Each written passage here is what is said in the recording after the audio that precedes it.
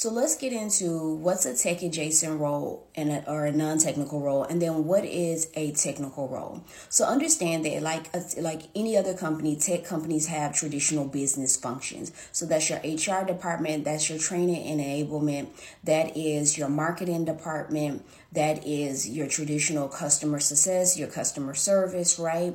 And so all of those roles, because they are further removed from the technology and the skill set is not targeted as technical, or they're not technical skills, they're considered tech adjacent or non-technical. Okay.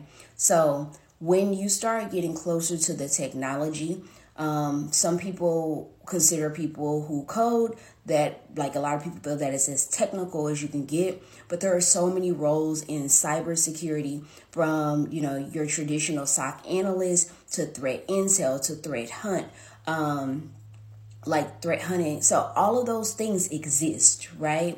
And that's in the cybersecurity space. Then you also have other roles when we talk about networking, like networking engineers. There are tons of technical roles that don't require coding as well. So sometimes people try to say, well, a technical role doesn't require coding. There are people in security, there are people in networking, they don't code, but their role is quite technical, right? You have to become eventually a subject matter expert in one of those areas. So that's the difference between a technical path, a non-technical path, which is also known as a tech adjacent path. I hope that helps a lot of people. If you're thinking about pivoting to tech, that needs to be one of your first steps to consider.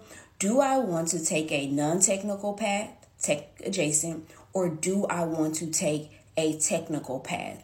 And understand that if you take a technical path, a lot of people who serve in an IT role may not work for tech companies. That can be a bit confusing, right?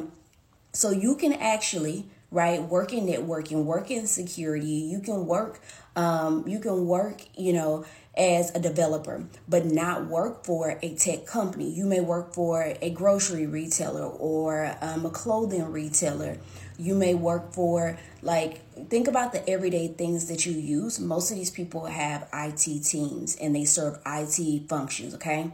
Now, there are people who have technical roles, but they may actually work in a tech company that produces some type of SaaS or actual physical, tangible hardware, right? So those are examples and things you need to consider if you're trying to pivot to tech. The first step is understanding technical or non-technical path.